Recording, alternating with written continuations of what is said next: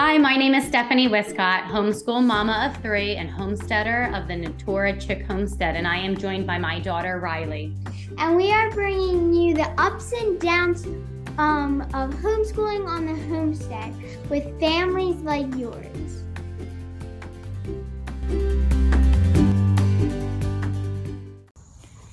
Hello friends, this is Stephanie Wiscott from Natura Chick's Homestead, and today I'm going to attempt to talk to you about how to keep going with homeschooling on the homestead. I know you see the highlight reel all the time and it looks beautiful, and it really is, but there are some ups and downs. So I'm outside right now in the jungle of my tomatoes and my flower plants right now. We are outside. You'll probably hear the sheep, maybe the ducks, and the dogs walking all around. I've had this on my heart for a little bit because a lot of people, especially at the end of the season, they've seen how much we've done. They see the animals, they see all the flowers, and I've been making a lot of tomato sauce and doing all of the things. And the comment always comes, I don't know how you do it all. You know, you have so much going on, blah, blah, blah. And it is, I do. I have a lot going on and it's wonderful. And I posted on Instagram and on YouTube all the wonderful things that we're doing to encourage others that homeschooling on the homestead is wonderful. But I felt in my heart that I needed to talk to you about the hard things because it's not beautiful and perfect all the time. I want to remind you that Instagram is the highlight reel. So I wanted to talk to you today about how to get through kind of the hard stuff, the things that are always going on when you need to continue. I mean, my tomatoes are red here and I've got sauce going and I got to try to get them all done before the season's over. Fall's starting to show up here. So why? I think that's where we need to start, is why we chose to homeschool on the homestead. For me personally, never thought I would ever. I never grew up with animals except a dog. I went to traditional Catholic school, so I had no idea even homeschooling was a thing until I became a public school teacher, and then I heard some things about it and I said, no way. I went through a Catholic school, like I said. We didn't have a lot of technology. I always felt like we were behind the public schools. So when I became a public school teacher, I thought, no way. Like, why would I ever not have my children go through this, have all this wonderful technology, all these wonderful resources? No, homeschooling would never be for me. Well, God laughs when we say things like that because he has a plan and his plan is for good. He called me when I was moved after Hunter into kindergarten. It was just a terrible year. He put it on my heart, homeschooling. So I started going down the rabbit hole, researching what it was all about, and it really started to just resonate with me. I thought this might be something kind of cool. And then after a year of kindergarten, God bless you kindergarten teachers, that was hard. That was a really, really hard year for me. I just wanted to hug the children and just read them stories, but there's demands in the public school that you have to do these certain things in kindergarten at such a young age. So I struggled really hard with that. And when I decided to homeschool in my heart, my husband said no. So I had to really overcome my desires for his desires for our family. And luckily, the next year I quit teaching. We sent my oldest to public school, and my husband started to see how my other two were reacting to being home with me, and eventually he agrees. So the why, because there's days that I think the yellow school bus looks really, really great, and I want to sell all my animals and just maybe get a school bus and just travel and not be a part of any of this, because there are days that are really hard. Like right now, I think there might be poop on my hands from doing the ducks. They're disgusting. And you have to filter out their water once a week in their little pond in the house. And there's just some days that are really, really challenging. I can't get grass to grow. There's so many things. So how do I sustain this, and how do I continue on doing things? Is you write down your whys. And when you're having hard days, you have to go back to them and you have to look at them. Most importantly, I recommend spending time with the Lord and acknowledging why he called you to such a position. So why do I homeschool on the homestead? One reason is if anybody's going to mess up my kids, it's going to be me. So that's one thing. I do believe that God gifted me with, well, he gave me my children, but he also gave me the ability to teach them. And I don't mean that just for me. I mean that for you as well, because you taught them to talk, you taught them to walk. So now you just have to teach them other things. And if you're not capable of teaching geometry to your children, then there's other resources. The reason why I do it, I have an amazing community. Now, we didn't have a community when I started homeschooling, so I created a community. We started with one of my good friends, Sarah. We started Deeply Rooted Learning Center, and there we started gathering like-minded women and their children and started just for free teaching classes, getting out in nature. We would get together for art classes. I would teach a class, Sarah would teach a class, another mom would teach a class. We created this community. Fortunate enough, that community has grown significantly since COVID, and now we have a full-on learning center, which is amazing. So why do I do it also? I have this amazing community that can support me. When there are days that I just want to quit everything, I go to them and I talk to them and I spill out my worries and my fears of what's going on in the homeschool world, and they build me up. They come again with me in prayer, or they just tell me the things that I have done good, because the enemy likes to talk. He likes to come up in your ear and tell you you're not worthy, you can't do this, you're messing up your kids, but that's not true. The truth is you are a child of God and he created you for a time such as this. So you are fully capable. So get a community. That's a why. I have an amazing community. And that's also on the homestead front too. A lot of my homesteading friends, I can go to them and we can talk about crazy things. I have a wonderful woman named Tiffany who was on the podcast, Tiffany Dunn, and we chit chat all the time. I mean, we just butchered a pig together and rendered down the lard. It's like, who does that? But I have this great community that I can talk to about wacky things like that, which don't seem so wacky to us, but to the world today, that's not really something people are doing. But I can come to them and we talk again. Why do we do this? And the other reason we do this is Tiffany has gone down the rabbit hole significantly and knows all of the companies, who they're owned by, why we shouldn't buy those companies. So she'll scare me a little bit in that, but that fear brings me to motivation.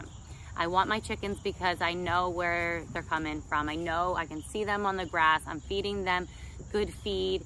They have nice tall grass, fresh water every single day. And I know that those birds are going to feed our bodies in a really great way without the chemicals and everything else. The vegetables, I know that they're not sprayed.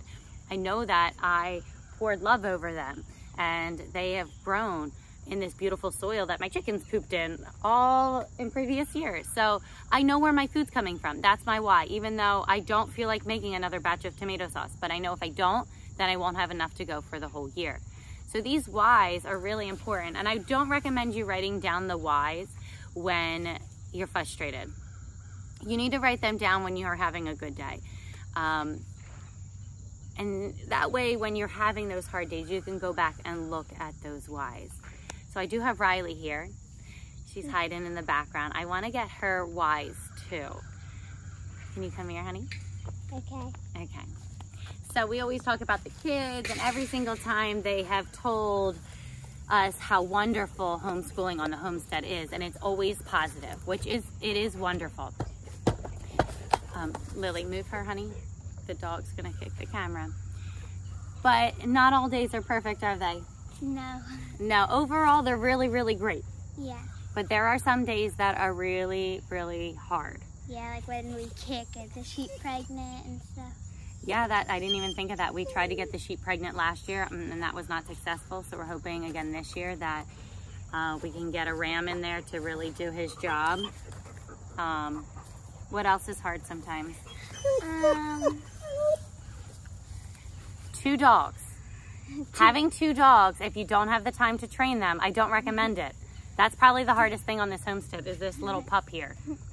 But she's good too. She's a good dog, yes. But she's not trained because we didn't really have the time. We got her at a time that it was just summer getting ready and life got busy.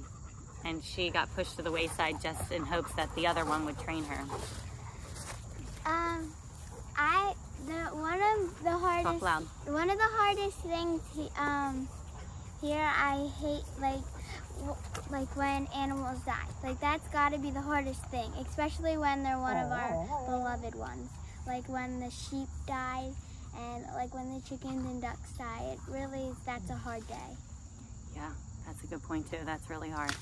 But speaking on that's negative, I love the fact that my children and I get to have these conversations. They have learned a lot because of death. We've had conversations with them, the life cycle of animals and how God created the earth and how everything works together. The whole life cycle. My children know a lot of things, mating, reproduction. Those are conversations we had at a very young age because they see it. We have males and females here on the farm, on the homestead. So we've had conversations that most children wouldn't have, but in such a loving, respectful way of how God created reproduction to be. And it's just beautiful. How about your books? What books? Oh. Like your lessons. Is that always wonderful? No, there's a lot of days that we just have to take a break and go take a walk, like on the farm. Like that helps too. I like doing that. But yeah, not all the time. It's like, woohoo, we did a great day of lessons. Sometimes it's like, okay, go outside, talk to the animals, you need a break. That's what it's like 95% of the time. Yeah. Now, my children are the typical oldest, middle, and youngest child. Super motivated. Lily's more, let's get things done so I can go outside and play. Hunter's just, I ain't doing it. I mean, very, just that, what is that? How do you say that? Just that, can't think of the word, that typical oldest, middle, three-child scenario. So Hunter, a lot of times, just doesn't want to do anything. And then this one gets frustrated because he's making such a ruckus in the classroom, or the learning room, we call it. So that's hard some days too. And me being a planner, I'll plan these beautiful lessons and I get so excited to teach the kids, and then if it just flops, that's hard. It's really hard for me because I'm like, I just put time into this, you guys don't care about me. And it's hard. It's really, really hard when those days happen. But then you have these other days where you just let it flow and you read stories on the couch together for a while, and then you're outside playing. So overall, it's worth it. And though you're going to have those bad days, but we get through the bad days, right? Yep. Would you honestly trade homeschooling on the homestead? No, I love it. Like, even on those bad days when we're like, why? Why do we have these animals? I'm still like, no, I love these animals. That's why we keep them. And it's just, no, I wouldn't trade anything for it. Not even $1 million. It's amazing. Not even $1 million? No. So I just felt very moved today to talk to you, to put out this episode, to show you that all the women we're talking to share the same concerns. All the children share the same concerns, and we're trying to be as real as honest about the ups and downs of homeschooling.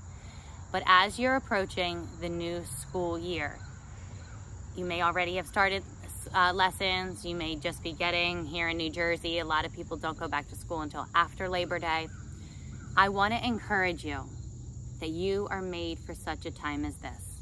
When things get hard, refer back to your list, your whys. Write them down, exactly why you are homeschooling on the homestead. And remember that God is with you, always. And you sometimes need to just lock yourself in your room, take a time out, and pray and talk to Him for His comfort. He tells us all the time that His burden is light. So you are to give your burdens to Him. You can do this, Mama. You can do this, kiddos. Homeschooling is worth it because you'll never get this time back.